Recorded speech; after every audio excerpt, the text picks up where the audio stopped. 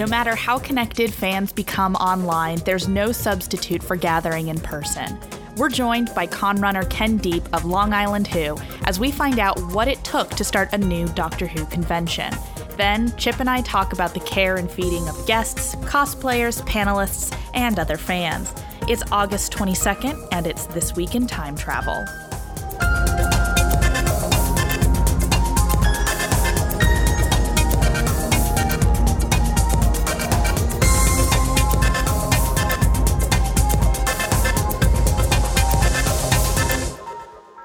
Welcome to This Week in Time Travel. I'm Chip.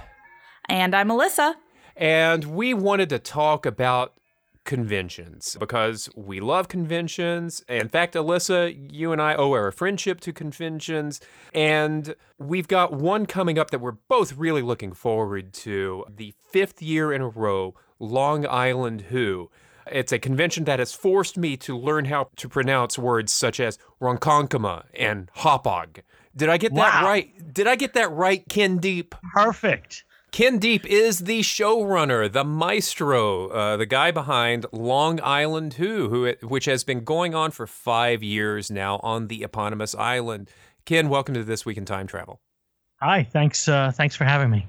We wanted to bring you along because the advanced discount sales period for weekend tickets for Long Island Who is coming up. So this is a good time for people who might be curious about coming to the convention to make the decision that now's a great time. Could you tell me a little bit about why you started Long Island Who?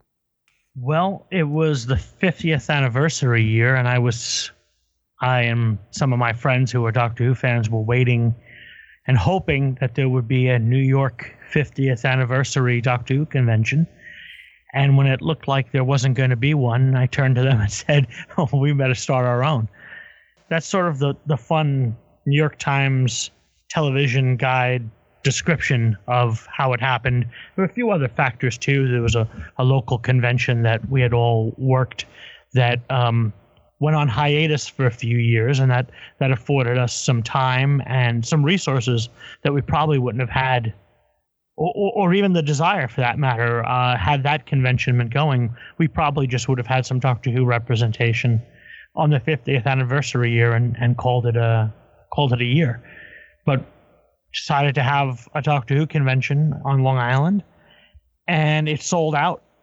So it seemed like people were interested in it. So we did it again, and it sold out, and we did it again. We moved to a bigger place. And here we are 5 years later, and it's still going, and we're still enjoying it. And that's the most important part. Well, this coming year is going to be my first year going to Long Island Who. I've heard about it from a lot of people, and I finally have a free time in my schedule to be able to make it up. So tell me a little bit about what sort of feel and environment you're going for when you're creating Long Island Who. Well, we were pretty influenced by some of the other Doctor Who conventions that myself and my core team like to attend, and just the kind of things that we like to do, things like Gallifrey 1 in Los Angeles or Chicago TARDIS, those kind of conventions. They have a certain vibe to them. It's very welcoming, even if you're a stranger, and people have a desire to meet new people, come together annually to have a good time, to be amongst people of like mind. And when I say like mind, Doctor Who fans. We come from all different walks of life and all different backgrounds, but we come together because of our common interest in Doctor Who, and it's wonderful. So how do cons like yours and Chicago TARDIS and Galley compete with the big corporate conventions? Because I imagine that must be pretty difficult to go up against. Yeah, it's funny you say that, because compete isn't even a word I would use, even if we were locking horns with them somehow on a business front. But we can't. We just simply can't compete with the millions of dollars that a large Comic-Con has versus a fan-run convention. A lot of the conventions do their best to put together the best product they can. What we can do, and what I try to do, and I'm sure I can go on a limb and speak for the other fan-run Doctor Who conventions and fan-run sci-fi conventions. You put the best show on you possibly can and hope that fans will spread the word amongst themselves about what they like and don't like. And what I mean by that is I at my core believe that people will eventually get tired of waiting on lines for hours and hours and hours to do things and return to a fan-run con where you can walk up to people that you admire, ask questions. The panels aren't cavernous. The lines aren't endless.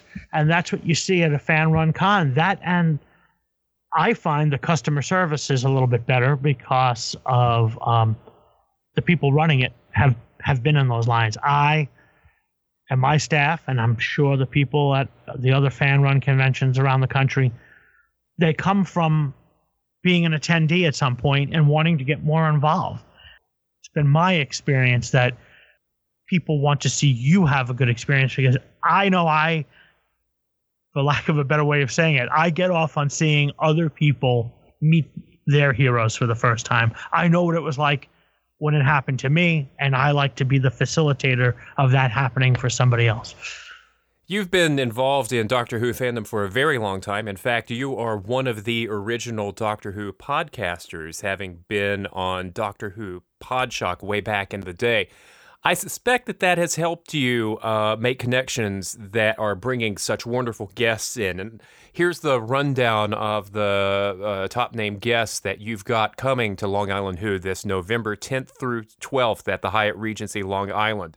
Here we go.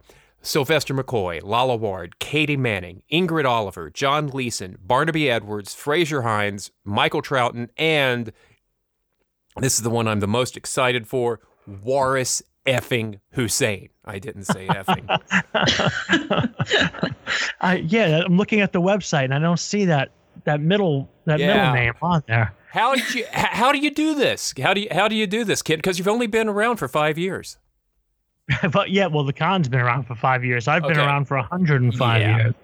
So it feels like, well, I mean, I have a long history in Doctor Who fandom, but in particular, to your question about being involved in Doctor Who Podshock, which was one of the first Doctor Who podcasts, more than meeting the guests, which was a help, it was about some name recognition. And I, very early on, put myself out front and center to sell the convention, meaning that I hoped that other Doctor Who fans would say, I know the guy who's running this.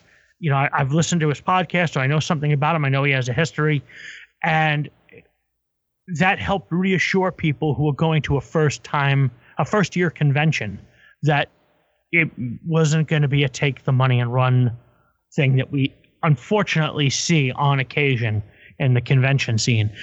But I put myself right out there, and that was because I was involved in a Doctor Who podcast. People around the fan scene kind of knew who I was, and hopefully that gave them a little bit of confidence to take a chance and buy their weekend passes. And it still kind of helps, but now the convention in its 5th year is kind of standing on its own merits, and that's nice to see. So do you have any tips for first-time attendees or people who are coming in from out of town like me for the first time for this convention? Well, if you're coming in from out of town, and we do have a lot of people who come from not only all over the country, but all over the world, as far away as Australia and New Zealand, take a little extra time and come enjoy Long Island or New York City. We're in close proximity to the 5 boroughs of New York City. It's not that far to take a train or other method of transportation into the city. Utilize your time. Come and enjoy the full experience. Long Island is gorgeous in the fall. November, the weather is kind of mild, and the city is right around the corner. It's the Big Apple. It's a city so great they named it twice. So come and spend a little bit of time here and make it more than just, well, I saw the Hyatt Regency for 3 days. And as far as the convention goes for a first-timer, one of the things that I'm more and more a proponent of as I get a little bit older, bring yourself some ribbons. Join the ribbon community. Yes. This works at Galley. This works at LI Who. This works at Chicago TARDIS. what it is. And because I gave this a lot of thought, way more thought than a little piece of whatever it is should really deserve. But I gave this a lot of thought. It's an icebreaker. And as Doctor Who fans and geeks, sometimes we could be a little socially awkward.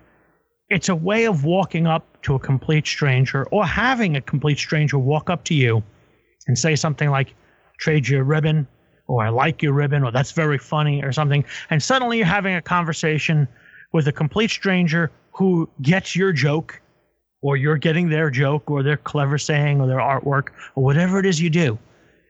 And you've met someone new. And a friend of mine says about some of the conventions that we go to year round, it's our once a year friends, or our twice a year friends, or whatever it is. Whenever you see that person now, if you go back next year, maybe you don't get to see that person for 363 days a year, but for one little weekend, you get to see this person who lives in Arkansas or Alaska or New Zealand or Poland or something. And you have a connection. And then now, through the miracle of the internet and social media interactions like we have, you can actually stay in touch with that person, as opposed to the old days when you have to be a pen pal or call long distance or rack up a $50 phone call or something. Now you can connect so easily. This makes our world smaller. It makes our community better. And I just think it's actually something to really enjoy. Now, people who know me will say that I have absolutely no credibility on this subject, but I believe that Long Island Who has the best dance floor at any convention, at any fan-run convention on the continent. You're going to do that again this coming year? Yes, we do. This year, it's called the Geeks Behaving Badly Dance Party, and that's not to encourage anything reckless, but we certainly would like to see a lampshade on somebody's head or something suitably silly for a dance party. Come in costume, come dressed in your best, come just wearing whatever you're wearing, come and cut the rug, as they say, although I think we have a wooden dance floor, so that would be difficult. Don't bring a bandsaw with you. It's fun. It's part like Sweet 16 and part like Big Bang Theory. Okay, Chip, now that you've said that, though, I am going to force you out onto the dance floor. You can't avoid it now. I was on the dance floor at the last Long Island Who. I won't give you any... I won't admit to having actually successfully done anything on said dance floor. Wow. See, now I've seen no evidence of you on the dance floor, so hopefully some people will be posting online and say, I snapped a picture of Chip and look at him doing the Batusi or Jesus. something geeky. But now I'm going to keep my eye out this year and see when I pop my head in there, I'll say, let's find Chip and see what he's dancing. So you've got discounted weekend passes through August 31st. Your overflow. Way to keep them focused, Chip. This is me trying to distract from the current subject. Discounted weekend passes through August 31st. The Hyatt Regency is full up, but the Overflow Hotel is just across the street, if I recall correctly. That's correct. It's called Jake's 58. It's formerly the Marriott Islandia. It's sort of across the street. It's a weird configuration. It's a very short walk of maybe 1,000 feet, Chip? Yeah, I stayed there last year, and I can confirm. That would just be an encouragement to book your rooms early if you're planning on coming to LI Who 6. Yes, but the Overflow Hotel still has rooms available. There are still passes available. Even if you don't want to do the full weekend, single days are available. And if you just want to dip your toe into it, you're more than welcome to. But obviously, as I encouraged for the people coming in from out of town, stay for the full weekend, stay for a little bit longer, a day or two before or after, or maybe a little bit longer, and come see New York. Wonderful. Thank you so much, Ken, for joining us. Where can we find you and Long Island Who on the internets? The website is real easy. It's all just spelled out, longislanddoctorwho.com, fully spelled out and proper with the full word doctor, of course, because trying to maintain some kind of credibility. longislanddoctorwho.com, and on just about every social media outlet, Facebook, Twitter, Instagram, Tumblr, Pinterest, YouTube. Heck, if MySpace is still around, I'm sure we can whip up a MySpace page. Oh, geez. Yeah, but they're just about anywhere, and it's always encouraged that you follow us on the social media side, because sometimes it's our way of doing things within the community. So we host some classic Doctor Who screenings at the local libraries, and Doctor Who Comics Day is coming up, and some things like that. It's just on the social media side. On the website, it's always just the con, but on social media, it's more about the community that we have here on Long Island. Fantastic. Ken, thanks for joining us on This Week in Time Travel. Thank you very much for having me.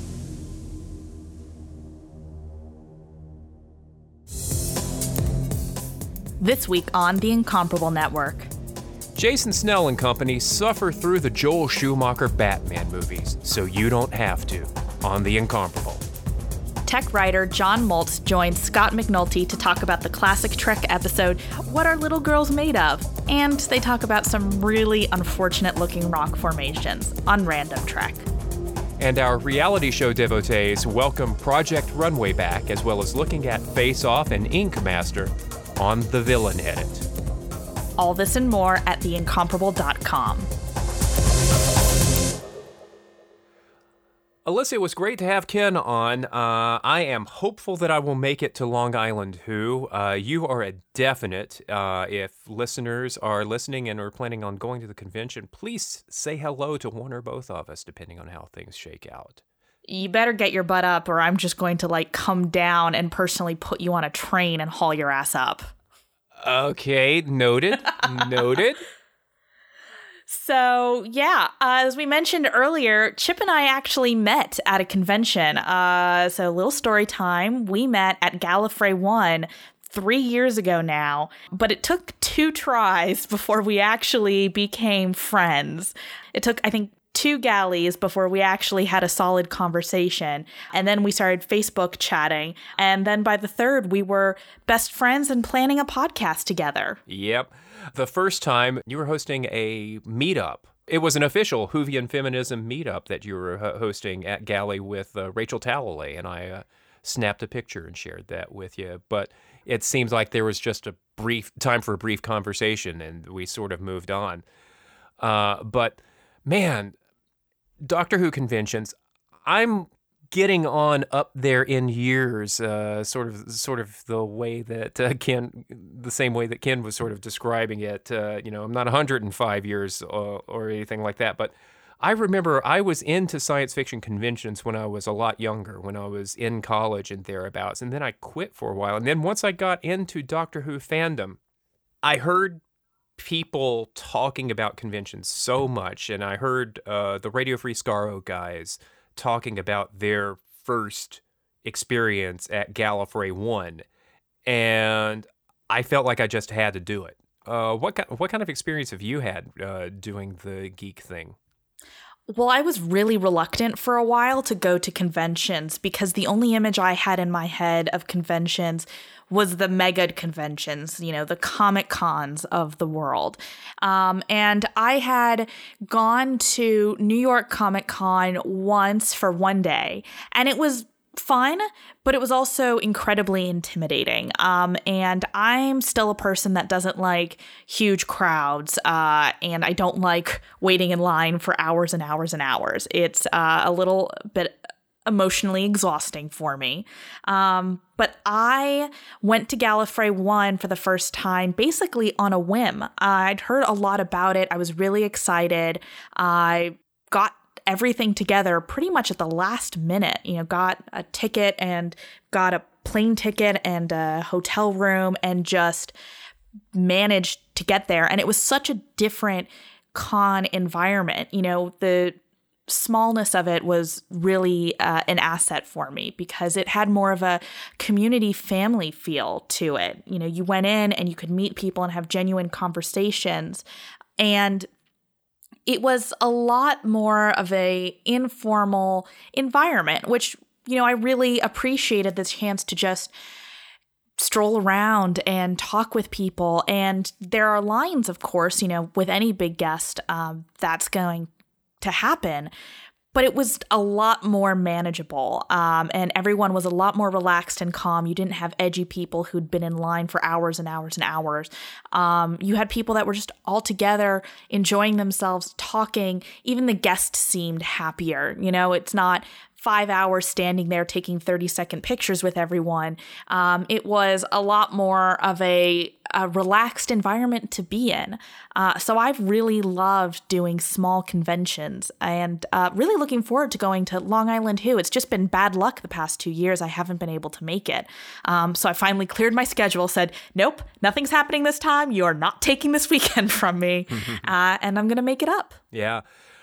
It's interesting thinking of conventions like Gallifrey 1 as a small convention because I didn't go to a lot of the big cons. When I was in college, I was involved in, and shortly after, I was actually involved in some of the planning for local SF conventions that tended to, you didn't tend to bring in TV stars or anything like that to them. It was local SF authors and things like that.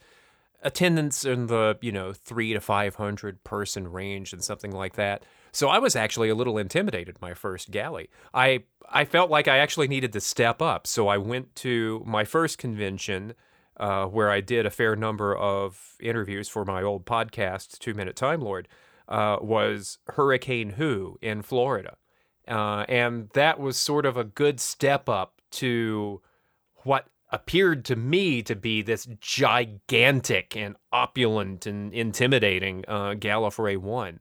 I suppose if I'd tried to brave like Hall H at San Diego or something like that, I would have taken it way more in stride. We did talk with Ken a little bit about the sort of competition.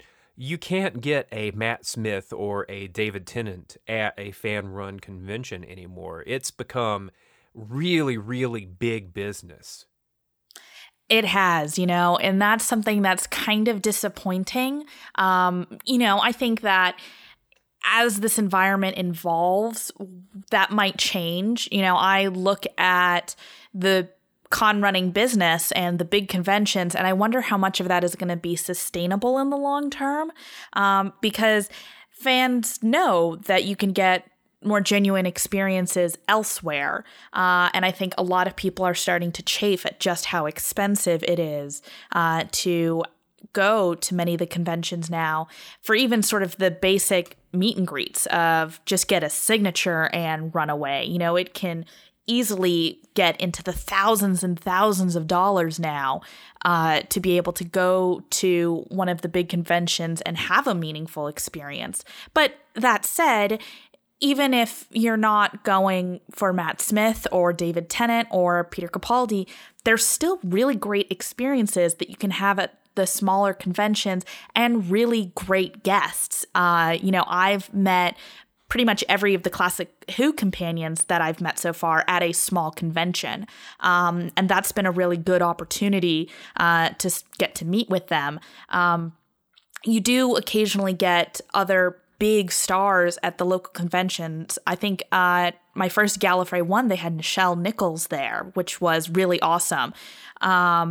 And you do get stars from the current season of Doctor Who. I met Michelle Gomez at Galley, and I've met Ingrid Oliver at Galley, and it's still a worthwhile experience to go to. So I don't know. I think maybe in the future you might have some of the bigger name stars start to be able to come to these smaller conventions just on the basis of, hey, the big convention experience is really a soul-sucking experience. And you can have something slightly less lucrative, but slightly less taxing at a smaller con. Yeah. And those big conventions are really, really expensive to put on. And I think that's why the big name stars, command so high a fee for attending them. It takes a lot out of them.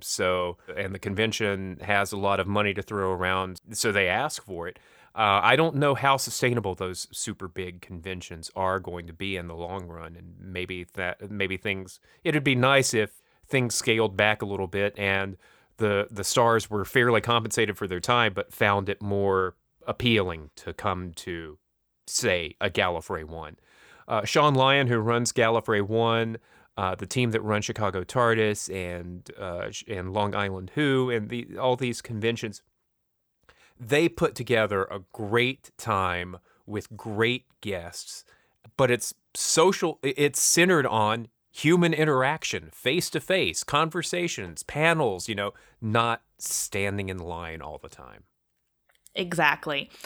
So we wanted to go over a little bit of the do's and don'ts of convention attendance, because even I'm still figuring out how to go to conventions. And I think it's really helpful for first-time attendees or people who are only used to going to the massive Comic-Con-like conventions to know how to work your way around these smaller conventions. Before we go into that, Alyssa, maybe we should talk a little bit about why conventions in the first place, because I still think a lot of people assume that you don't need it anymore because of social media. I would disagree with that. I think social media is a massive help in fandom, but there are some experiences that you can only have face-to-face, and that doesn't mean social media experiences are lesser than face-to-face ones. It just means that it's something that you may not be able to get otherwise, With social media, there's a lot of conversation and a lot of back and forth. But when you get to meet someone in person over a drink at the bar and you get to hang out with them for a weekend, dance on the dance floor with them, wait in line with someone, you build a lot of a personal relationship with someone. That's just hard to build any other way. You get to meet a lot of new people through friends of friends. And then you just get to put a face and a voice next to a Twitter handle or an avatar. Like, that's a really important thing. And I think it's deepened a lot of my friendships, and it's helped me make new friendships, because there's plenty of people I was only casually interacting with online. And once I got to a convention and got to meet them, I realized, hey, this is an awesome person, a person I'd like to be friends with. And that's how you start to build those deeper friendships. Absolutely. So, taking care of yourself, if you decide to go to a convention, it can be a little daunting. And self-care is really important. I think that people really need to be aware of your body at a convention. Make sure you've showered and you've, got your deodorant on. Make sure you're hydrated and you are drinking well. If you are going to be going down to the bar in the evening, you should make sure you've had some water that day and you've had some food. Some tricks that I've used at conventions. I've had a water bottle, which I've attached to my purse and carried around with me. I stuffed some protein bars in my bag. It's a really quick, easy, and since I've bought it someplace other than the convention, affordable way to get in the food you need so that you can keep going and not crash in the middle of the day. You're all going to laugh at me, and I know most of you aren't going to listen to this because I don't listen to it, but sleep is kind of important. It's helpful. Make sure you get some sleep while you're at the convention. Trust me, you'll feel better in the morning. Starbucks doesn't cure everything. That having been said, one of my favorite moments in convention was pulling an all-nighter at the galley lobby, hanging out with my brand new friend Deb Stanish of the Verity podcast a few years ago. And that was #EpicDeb right there. Yeah, I've done my fair share of all-nighters, and if you can do it, I'm not going to say anything about it, but make sure you sleep one of the nights that you're there. At least. If you go to one of these conventions alone, it's always helpful to pace yourself, to give yourself some alone time if you need it back in your hotel room. A buddy system is a really good idea. Science fiction conventions are just like any large gathering, especially when there is alcohol. The vast majority of the people that you meet at these conventions are going to be terrific people. You can't count on that 100% of the time. So taking steps to let other people know where you are and to otherwise protect yourself is really important. And it's always a good idea to check and make sure that the convention has strong anti-harassment policies and knows how to handle itself if there is an incident. Yeah, definitely check online to see what their policies are in case of these incidences. Make sure you know where to go, who to report to if anything happens. And another reason why it can be helpful to have a buddy with you. You can have someone to check in with and help you through that process if in the really unfortunate circumstance that you need to go through that. Another important part of this is be aware of how you are interacting with other people at conventions. You know, we talk so much about how these conventions are a really close, personal, almost family-like environment, but you have to be very aware of boundaries. Big thing is cosplay boundaries. Make sure that you always ask for permission before you photograph or video somebody, especially if it's a child cosplayer. Always check with the parent and the child to make sure they're okay with it. Check in with them if you're going to be posting it online anywhere. Cosplay does not equal consent. Do not touch cosplayers. And always be sure to be respectful of their time and the fact that they're not always up for photographs or videos and that sometimes they need to sit down too. Socializing at a con, especially a small con, is fantastic, but your basic requirements of social etiquette still apply. Not intruding on a conversation unless somebody's offered you an opening. The worst phrase in human existence at a convention is during a panel when you're at the microphone and you say, "This isn't a question; it's more of a comment." Yep, that is the worst. That is the worst. Conventions are opportunities for interchange, but there are few panelists or few guests, and there are many fans. You've got to respect the time that they are putting in to provide great programming for you. So try not to monopolize. You may have some fantastic conversations at the bar, but those will be happenstance. You just have to keep your eyes and your ears open and be a respectful attendee, I think. Exactly. And a big part of this goes with when you're interacting with someone that you may just know through Twitter or Facebook or something like that. Remember that the social media platforms create a little bit of a false sense of intimacy. Even though you may follow them and know a lot about them, unless you've had a lot of exchanges and have really gotten to know this person online, be respectful of the fact that, people that you know online don't know you the same way in person. So take a few steps back, have a conversation, but respect the fact that you know each other in one aspect and it takes a little while to actually get to know somebody in person. Another thing that's really important is that at a smaller convention especially, you will see guests wandering around the hotel. They'll be in the lobby, they'll be in the bar, they'll be at a restaurant. Respect their time and space. Respect the fact that they are there at the same location as you, but they are not always up for interacting with people. If you have a moment where you're both standing next to each other, a quick hello is fine, but do not interrupt them at dinner. Do not intrude on their personal space. Be very aware that conventions often have specific policies about asking for autographs or photographs with guests outside of their allotted time.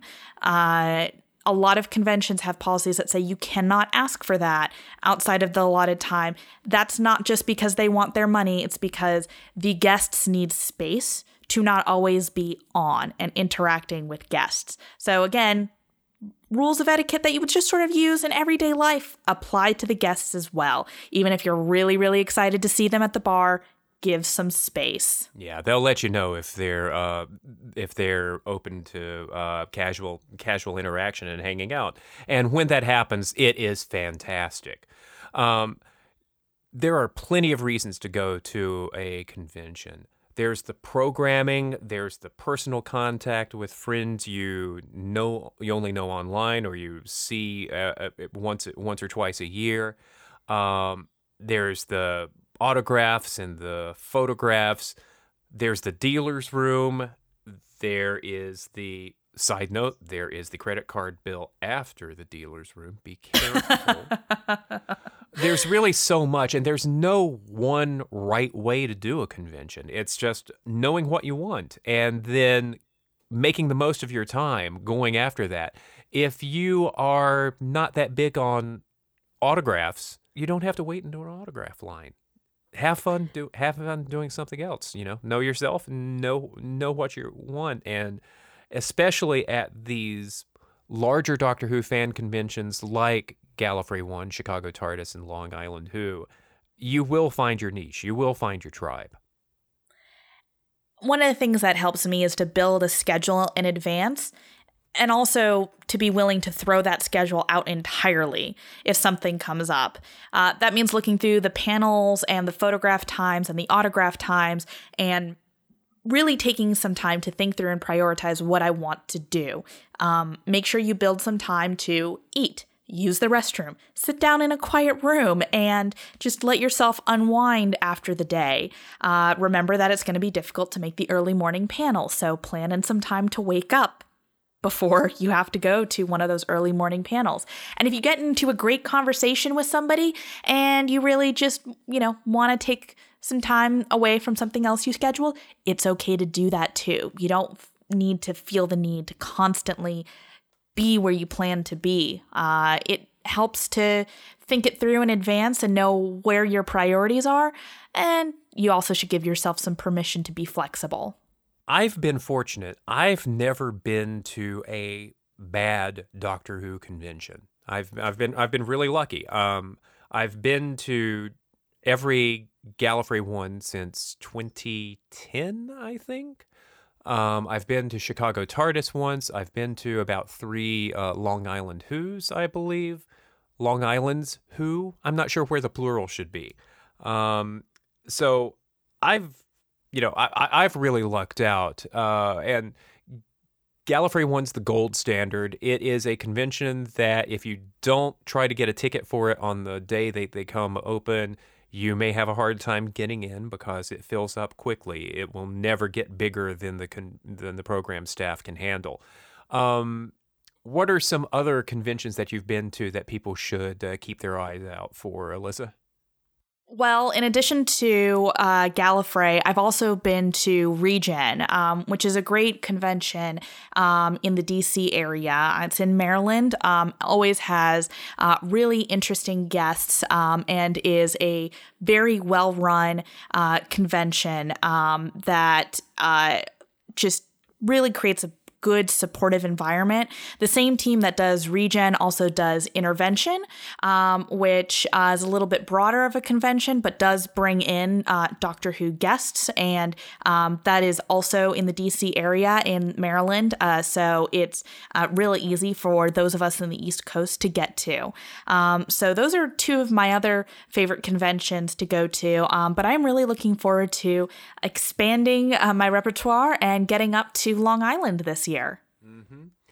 So, conventions, we like them. If hanging around several hundred people who love the same thing that you love sounds appealing to you, give it a try. Perhaps start with one of the smaller conventions, or when tickets come available for Gallifrey 1 for 2019, maybe throw your hat in the ring and just plunge into the deep end. Let me mix those metaphors up. Conventions have led to me forming some of the most important friendships in my life, and I'm able to sustain them through social, and then we have a family reunion every year. It's a great experience, and at the same time, you learn a lot more about the show that you love, both from other fans having conversations or hearing it straight from the source. They're absolutely worthwhile. I enjoy every single one that I've been to, and I'm looking forward to going to many, many more.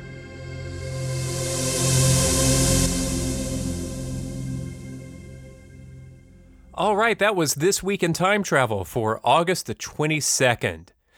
You can find us online at thisweekintimetravel.com or at theincomparable.com, where we are among a whole bunch of other wonderful podcasts. We're on Twitter at drwhothisweek. I'm on Twitter at @2MinuteTimeLord. And Alyssa tweets and tumbles at Whovian Feminism. Yeah, we've also got Facebook. Jason Snell runs the network and graciously invited us. You can support us all by becoming a member at theincomparable.com/members. Our theme music is by Christopher Breen. Our podcast logo was designed by David J. Lohr. This has been This Week in Time Travel. Until next week, we'll see you soon. Bye-bye. Somebody got tired of hearing me see next week on This Week. Sorry.